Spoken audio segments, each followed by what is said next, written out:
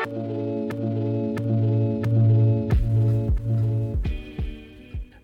and ultra runners, what is going on? What's happening?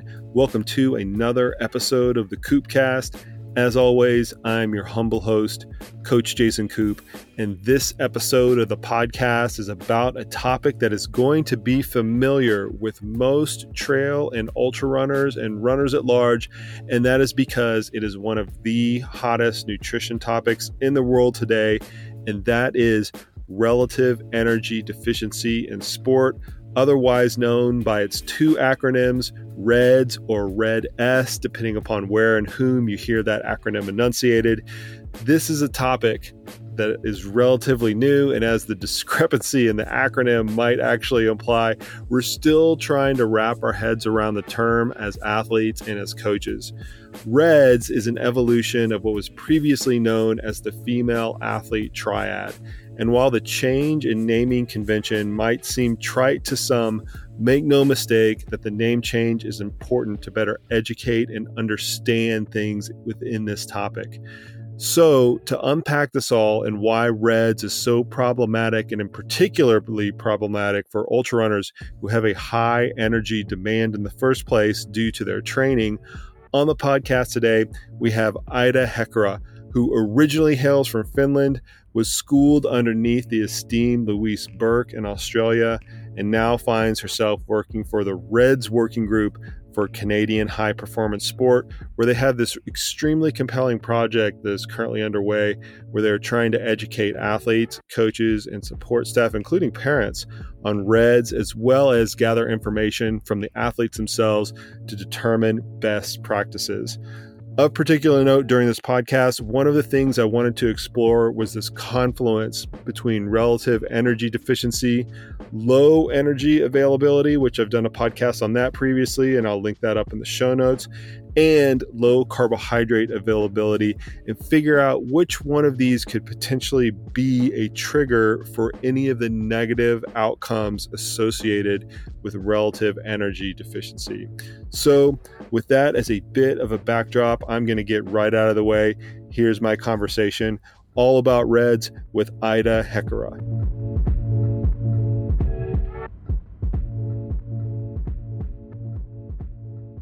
I'm glad you could actually finally come on the podcast. I remember when I originally reached out to you, it was kind of underneath a different context.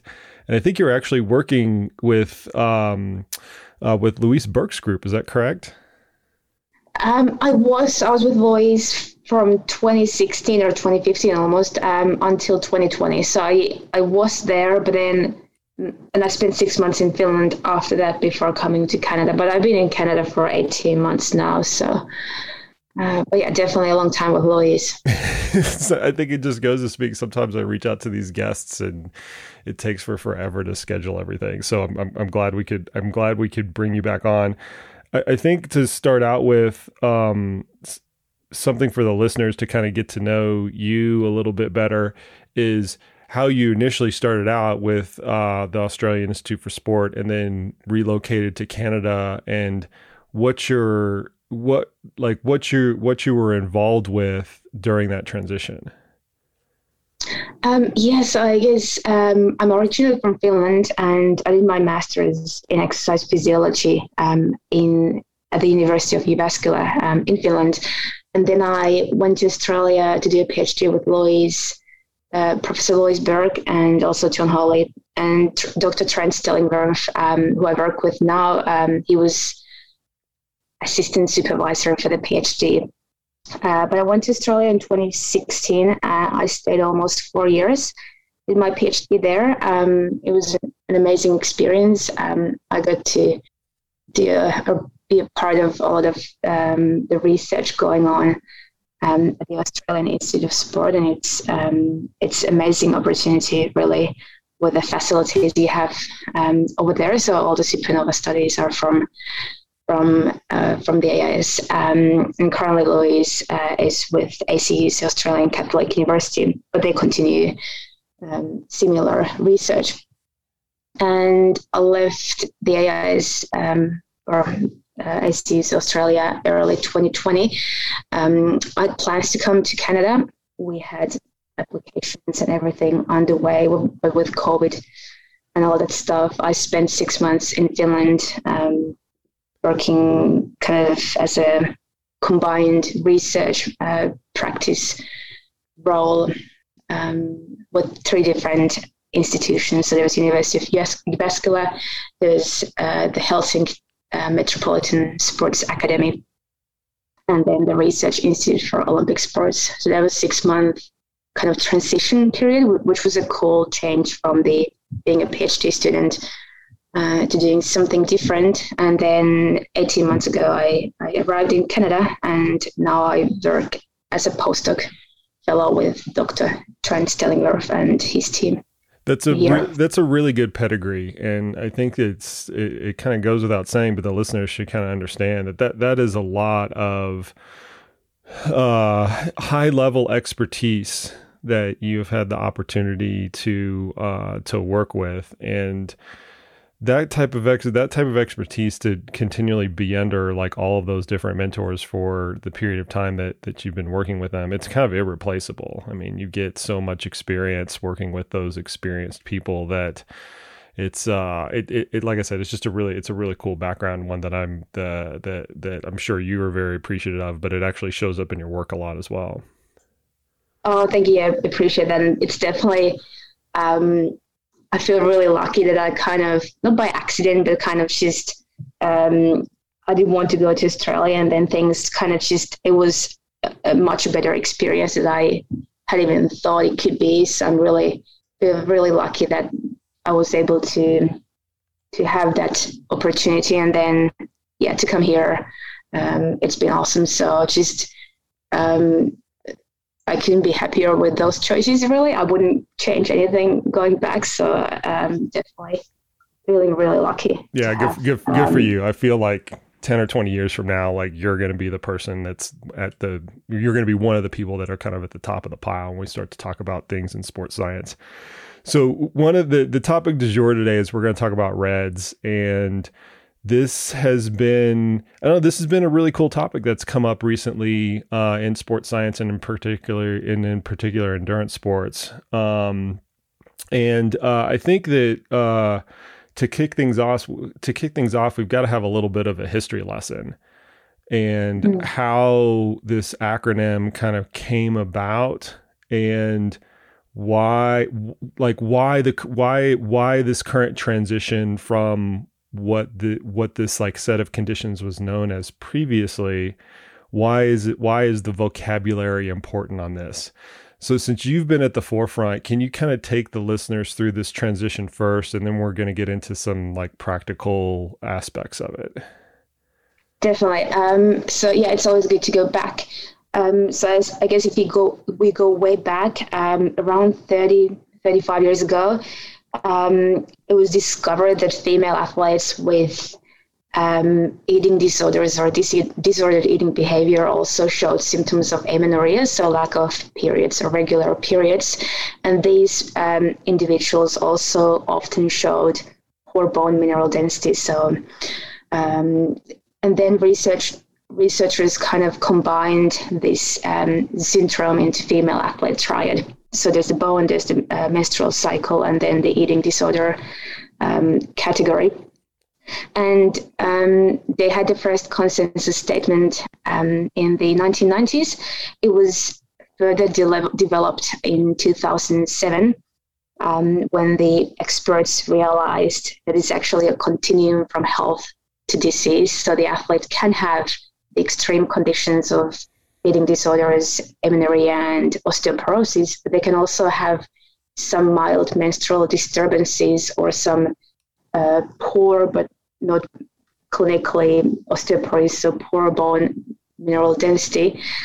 They can also have disordered eating behaviors, so some kind of orthorexia or some issues with dietary intake, but not anorexia to speak with. They also realized that low energy availability is the underlying condition behind this syndrome. And what low energy availability means is when we talk about energy availability, it refers to the energy intake minus exercise energy expenditure, and it's factored for fat-free mass. So it's the energy available after exercise training for other body systems to be used. And the concept is based on Professor Anne Laug's studies from 30 to 20 years ago. And she had a lot of lab-based, really clinical and well-designed studies in sedentary females, usually 4 to 5 days of duration. And they tested different levels of energy availability from 45 calories per kilo fat-free mass down all the way to 10 calories per kilo fat-free mass, and how those different energy availability levels affect several hormones or bone marker concentrations of females. And they showed that when energy availability goes down, those markers also get impaired. So markers of hormones, several reproductive or metabolic hormones go down, cortisol goes up, markers of bone formation go down, markers of bone resorption go up. So several detrimental effects appear, and they defined the threshold of energy availability in these sedentary females as 30 calories per kilo fat-free mass, but with some markers showing impairments at higher levels and with some markers showing impairments at lower levels. They also did studies with comparisons of diet versus exercise-induced energy availability, but we can go to that later on. But basically, those studies formed the foundation of energy availability being the underlying cause for the symptoms of the female athlete triad. And then, I guess, in 2014, when REDS, so relative energy deficiency in sport, was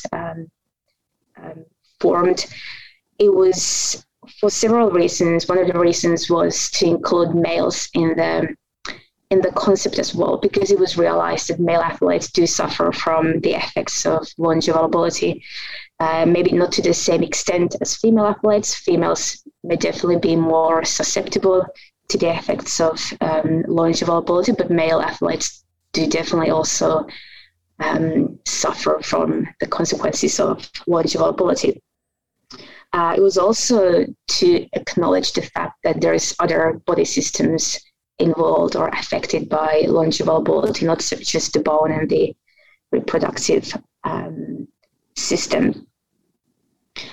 But the same thing as with the triad, energy availability was acknowledged as the underlying factor for the development of REDS.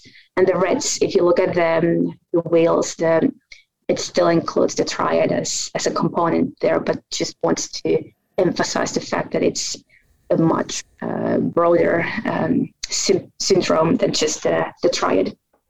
Yeah, and what's interesting and pervasive throughout that entire history is that low energy availability seems to be kind of at the linchpin of everything. It almost seems to be like the start point to which all of these different things emanate. And I know that your group in Canada actually has a working group that is starting to study relative energy deficiency in sport and try to understand it a little bit better. Can you explain to the listeners like what that working group is like and what things that y'all are trying to uncover?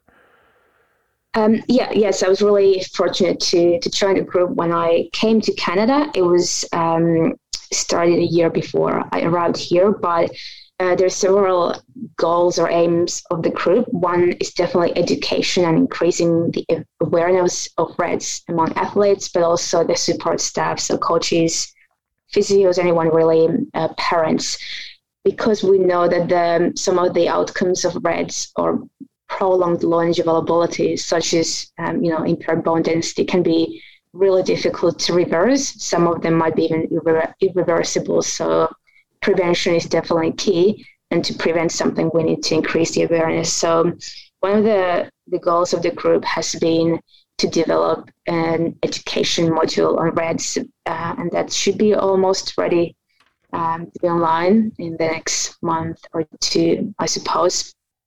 But then alongside that, we've got several research projects going on around the topic of RED-S. And one of the studies is the postdoc study that I'm working on with leading the study with Dr. Trent Stellingwerff. And that's a pan-Canadian, kind of a multi-center research study where the main goal is we screen athletes for different symptoms of potential symptoms of RED. So we've got an online survey, we do bone density scans, we look at several blood markers of hormones, and we do resting metabolic rate testing. So all of the potential outcomes or symptoms of RED, we try to screen athletes for those symptoms, and hopefully towards the end of the study, we'll be able to have a better idea of what kinds of symptoms should we be looking for when we screen athletes for RED-S, to be able to kind of filter through the athletes with potential risk factors early on, to then not let the lunge availability develop into a full-blown RED-S case. I'm interested to know a little bit more about this, since you're interfacing with such a broad array of people that are in the athletic space. I mean, you mentioned athletes, coaches, researchers, parents, that you guys are trying to educate and trying to really get in front of the problem before it actually starts to manifest itself into something that's a big issue. Because as you mentioned, the consequences can actually last years and can in some cases can be irreversible. So it's definitely a problem worth getting in front of versus trying to like course correct all the time. But I'm curious to know, when you as you are getting in front of all these different groups of people that interface with athletes in different ways, what are some of like the main themes that you are seeing when you're trying to educate these people, and how can like the listeners take that away into something like tangible? Like, what are like the main pieces of education that you're trying to impart on those groups? Well, the education is and the increasing of awareness is something we are only starting to work on now. So I didn't have experience from working with this working group from like what it actually looks like, but some of the things that definitely are not really an issue, but just a theme that really arises often is several misconceptions among athletes and coaches and even physicians. So some of the athletes and even physicians and coaches might still think that a female athlete who misses their period, that's a normal sign of heavy training. And we know that's not true, but that's something they might even think, if I miss my period, that's awesome. Now I know that I train hard enough and I can just keep going, which is not true, but most of the people still seem to think that way. Another misconception that's quite common is, if I don't have an eating disorder, then I can't have lunge availability, and that's also not true. So you don't have to have eating disorder or disordered eating behavior to develop RED-S. Some of the RED-S cases might be elite male heavyweight rowers or soccer players who just expend so much that even though they really eat a lot, they just can't keep up with the expenditures. And this is the issue in ultramarathon running, right? That Definitely. I always come back to with registered dietitians and people in the space, is it's such an energetically intensive sport that it's hard to keep up with the caloric demands, kind of from two different angles, right? One is the sheer number of calories that you have to consume when you're training heavily, but also and I would say even more problematic than that for athletes to figure out and coaches like myself to figure out is kind of the daily discrepancy of caloric expenditure that athletes go through. Not that it's a bank balance that you have to, pay back every hour or something like that. But when you have like a 10,000 kilojoule day followed by a 2,500 or 2,500 kilojoule day, that fivefold or fourfold discrepancy in caloric expenditure when you're kind of cycling in and cycling out of that is actually kind of a problematic thing for a lot of athletes to to kind of to get a grip on. And a lot of the times it ends up slowly manifesting itself in this low energy availability. It's not one day, but it's several days and several weeks that all of a sudden kind of like dogpile upon an athlete, and before they know it, they're in a real pickle, and it takes a long time to recover from that. That's a good point, and I think like we still don't know enough of how much the small, like the short-term launch availability will affect. But we do think that if you across a week or 2 weeks average with optimal or okay levels of energy availability, they'll mitigate the effects of 1 or 2 days of dip when you have really low energy availability. I guess the issue is with athletes, like you just mentioned, if you have a really big training day, you can't keep up with the levels of energy needs. And then the next day, if you're not hungry or you try to just match the rest day or low activity day energy requirements, then you will develop the long-term launch availability. Yeah, and that's the counsel that we've been trying to relay to athletes, is that you have to think about things on like and I don't know the answer to this either. Maybe you kind of illuminated this. We don't really know, right, what the short-term effects actually are. From a pragmatic perspective, I've always kind of used like a 3 or 4 day rolling average. Like if we look at that and we try to balance it on a 3 or 4 day rolling average, then everything tends to work out. But that's just me kind of guessing, and all full admission. Like I don't think that's the perfect answer, nor has science really uncovered it. I think like I'll definitely go with something like that. We had a field study with athletes, which always when you try to estimate or calculate energy availability, it's really tricky. But what we did was with elite cyclists over 8 days, where they had 4 days of racing, we recorded all the food intake and then got really accurate estimates of energy expenditure from power meters.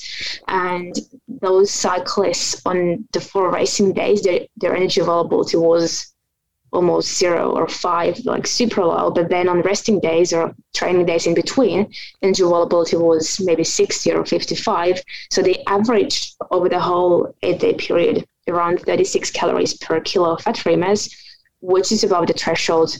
And the threshold has been established for females. So for males, the threshold might actually be lower. But what we found was over that 8-day field study period, the hormones and everything, like the levels stayed fine. So we think that if you average over a week or so period, a longer term energy availability that's normal or optimal, then those 1 or 2 day really low levels should be manageable.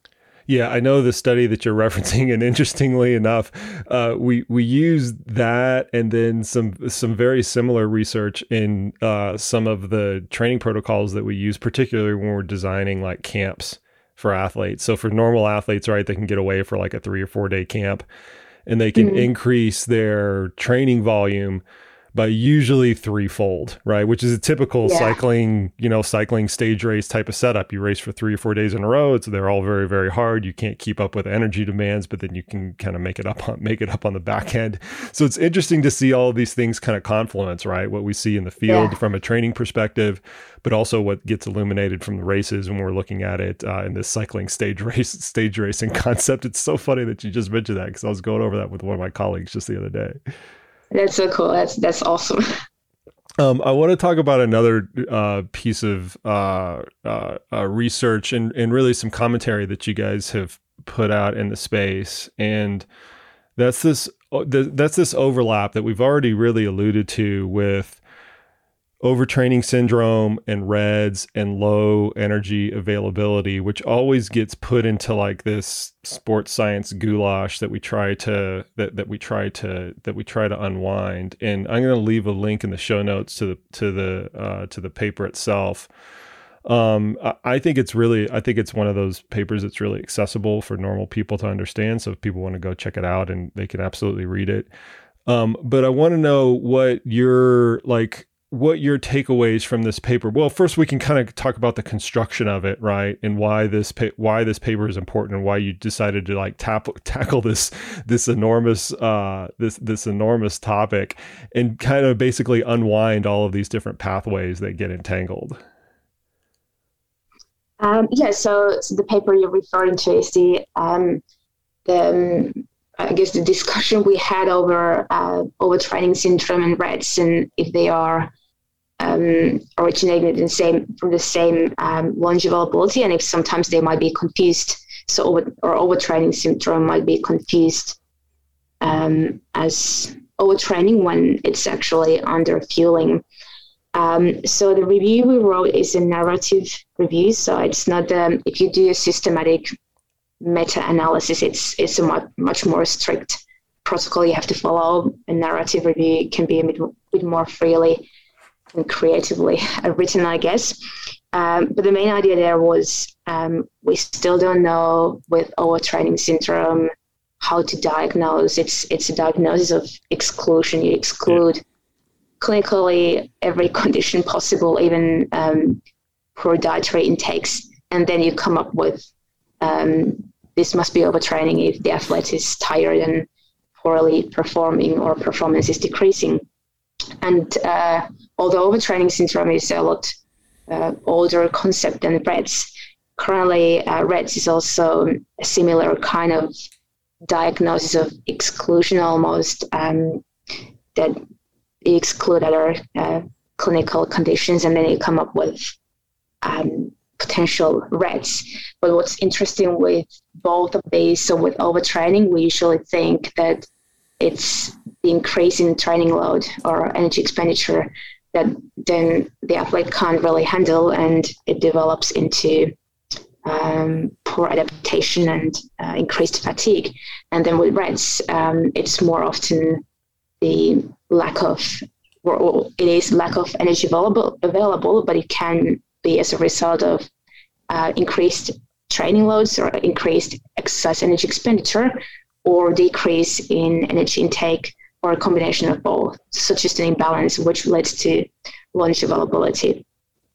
So that was the main, I guess, underlying idea or hypothesis behind the review, and how we kind of started working towards it was we went through all the studies that we could find. You can't really find actual overtraining interventions. It's ethically not okay to drive people into that state, but you can find studies of intensive training loads, which then lead to some sort of functional overreaching, so which is less severe than overtraining syndrome. So we went through all the literature and all the studies we could find that fit the training overload topic. Mostly this is endurance-based research for endurance training. And then with all the studies, or we only chose studies that also reported energy or dietary intakes to calculate energy intake and possibly energy availability. I think we had two studies who did the energy availability calculations in the paper, but with the rest we tried to estimate energy availability. That's really hard. Like, I just want to point that out. Like you're just going through this, like, oh, we just tried to estimate. It's like, that's really freaking hard to do. Like, I appreciate you guys going to those lengths to try to figure that out. It's definitely, it was a ton of work, but it was really cool as well to go through. And then especially when you start going through and then you actually start finding the trends there being, actually most of these intervention groups, this paper says that it's overreaching or poor training adaptation because the overload, they also seem to have poor energy availability or poor carbohydrate availability or both. So it was really cool. And that was something we had to do to give some basis for the hypothesis we had originally. And when going through the studies, we could show a link there. It was a ton of work, but it was really cool to find what we anticipated we might find going through the papers. So I guess eventually we found 21 papers that had some sort of a training overload intervention or observation, and that also reported energy intakes for us to be able to calculate or estimate energy availability differences between groups or from pre to post. And of the 21 papers we found, 18 papers did show poor energy availability or poor carbohydrate availability in either the intervention group or then from pre to post. So at the same time as they showed some sort of overtraining or overreaching, there was a dietary component present, which then gave us some further support for the hypothesis that maybe at least some of the overtraining or overreaching cases might actually be REDs or a result of low energy availability. And maybe if we focused on the fueling part of the equation during the heavy overload, some of the cases might actually be fine. They wouldn't be showing the symptoms that they did in those studies. Well, and I think here's the crux of it, and the analysis that you did really illuminates this very well. Is that we use this term overtraining syndrome in an incorrect fashion because it's not actually training that is over in almost all cases. Certainly you can have too much training, but that's very, very, very rare. Normally what results in this bag of symptoms that you try to that you try to identify with an athlete is that they're either, as you started out by saying, they're either under recovering or under fueling, which is the root cause of things. If it were truly overtraining, you can simply remove the training and they would get better, but we don't actually see that in almost all cases. They actually need to increase their energy intake in order to course correct the symptoms, which is exactly what you were describing. Definitely. That's totally true. I think in Finnish, we had a term for overtraining. It's something like being over or like beyond good shape, which is totally inaccurate. But yeah, so I definitely agree with that. The terminology can be misleading. Yeah, I'll go back to, I'm going to link this up in the show notes too. Like one of my very first podcasts with my coaching colleague, Corinne Malcolm, we tried to unpack this vocabulary. And I think it's when the everyday athlete comes across that terminology in their mind, what they're thinking is, okay, I have to avoid training too much, but that's normally not the case. They have to avoid under fueling or avoid low energy availability kind of first and foremost, because that's the first step in the whole process. I want to get to this. I want to get to kind of another topic that you guys were trying to unwind here. And that's this confluence of low energy availability or low carbohydrate availability. And this is as you're very well aware of, working with Luis's group, especially around the time that you were working with them. Low carbohydrate and ketogenic diets come up in the sports science space all of the time. I think this is like my fourth round, now that I've been coaching for a long time now, that low carbohydrate diets seem to like rise in popularity, and those waves will kind of continue in the future. And so it becomes a popular topic because a lot of athletes want to undertake that type of dietary pattern for whatever reason. But I'd like for you to try to describe a little bit more about what you're thinking or what some of the research actually says about which becomes more problematic. Is it actually the total energy availability, or is it specifically the carbohydrate availability that can cause this cascade of issues? It's a really good question. I think my short answer is we don't know, but to hypothesizing some of the findings some of the evidence we do have is carbohydrate definitely has a role that might be energy independent, especially with some pathways. We know with bone markers, when you look at them in relation to different dietary or exercise interventions, sometimes the lack of carbohydrate is a specific cause of impairment in those markers. We also know that some of the hormones, LH, so luteinizing hormone, T3, which is a thyroid hormone and then leptin. So those reproductive and metabolic hormones might be especially susceptible to lack of carbohydrate fuel. But it doesn't mean that the energy availability is irrelevant. It just means that carbohydrate is the additional factor there that might influence those adaptations, I guess, to different dietary conditions. So I wouldn't say that a high carbohydrate, very low energy availability diet would cause no issues, but we know that carbohydrate is important, not just obviously for training and racing quality as a fuel for the activity, but also the hormones and the health components in there.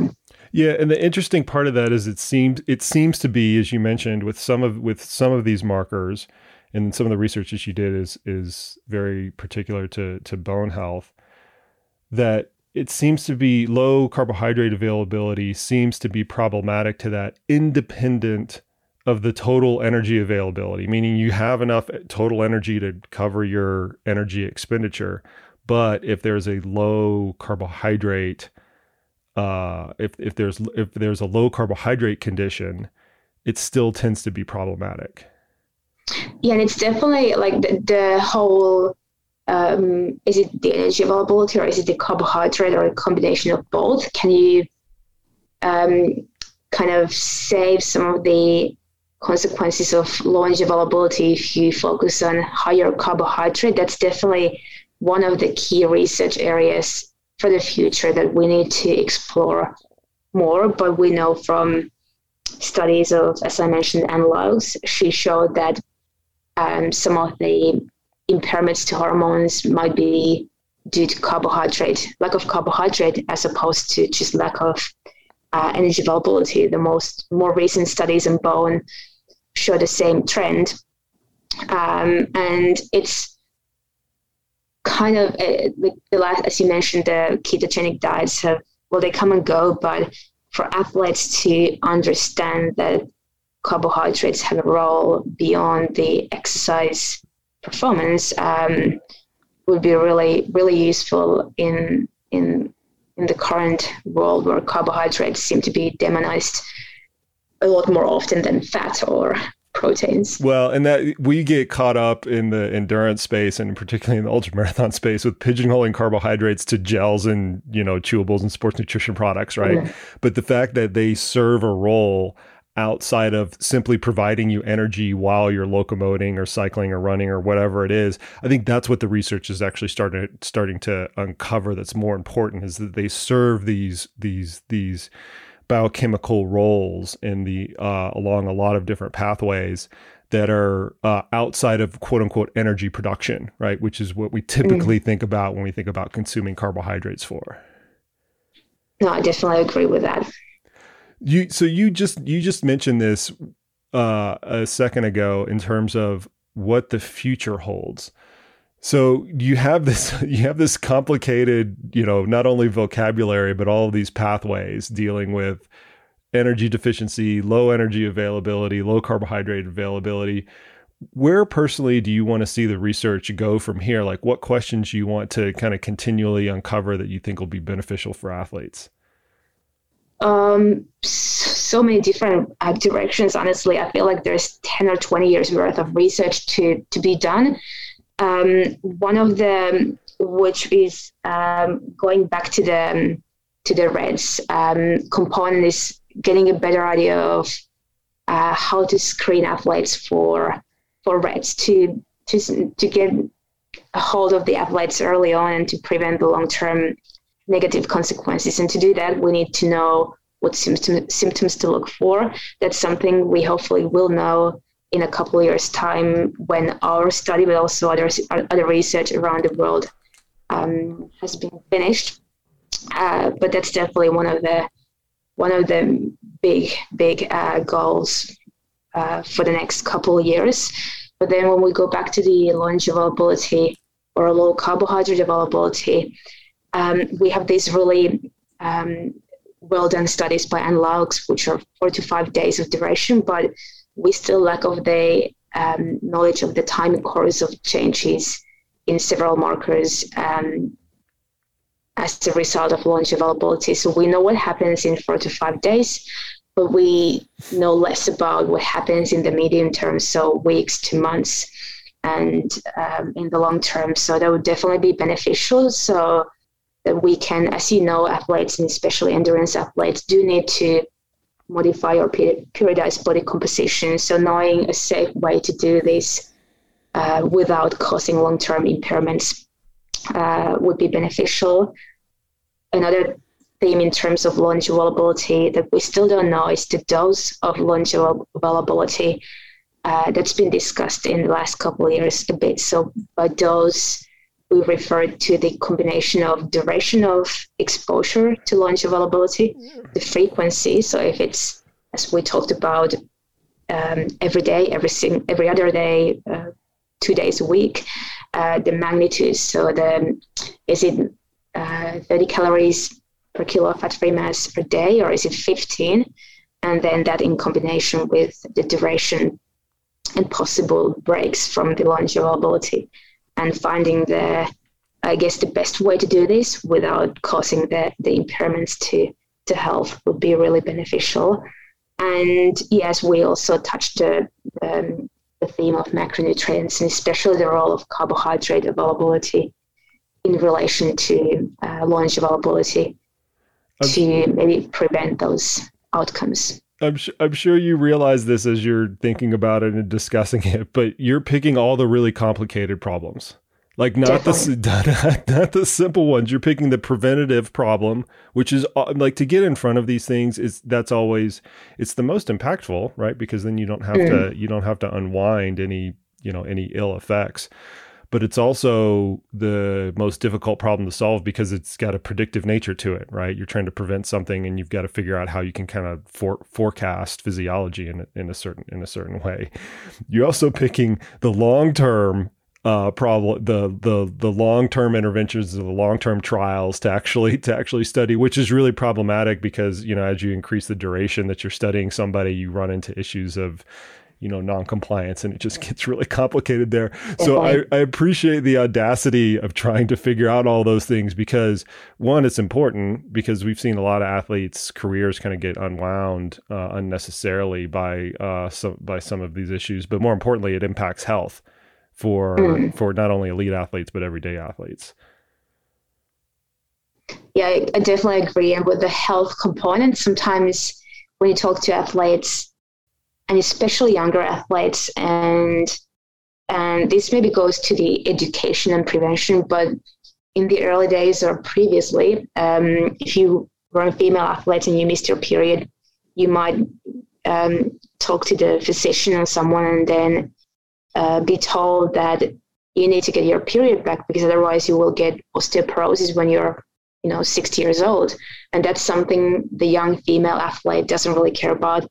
So definitely also talking about health, you need to know what language to use and what kinds of things to refer to convince the athlete and the coach that it's important right now and not just 50 years down the track.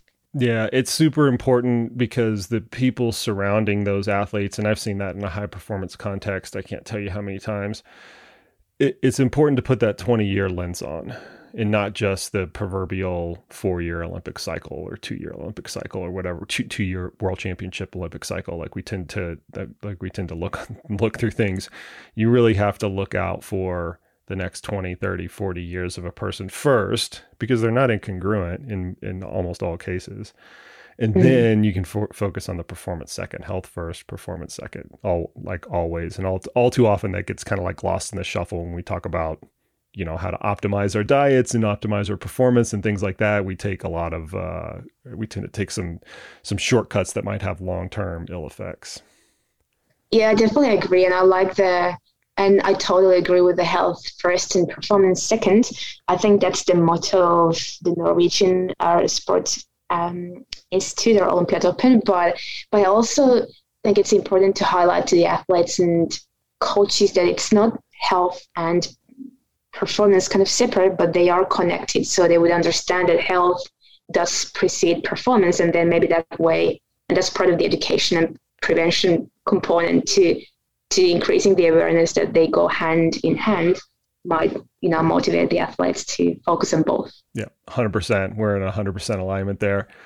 Well, I'm very appreciative of your work. I can't wait to see what comes out of the group there. For the listeners out there that want to learn a little bit more about what you and the group up there in Canada is doing, where can you direct them to? And I'll link all this stuff up in the show notes as well. I think at this point, Twitter is always a good place to follow. There's so many people involved in the study. It's not just me and Trent. But yeah, I might send links to you to those key websites or people to follow, and then that might be a good place to start. Excellent. I'll have all of those in the show notes. And for the people listening, go check out the paper. It's a super important one. And follow this group out of Canada. You guys are doing great work out there. I appreciate you coming out on the podcast, and I hope to bring you back once you figure out all the complexities of these future studies that you want to tackle. I hope we can bring you back on the podcast. Thank you so much. It's my pleasure.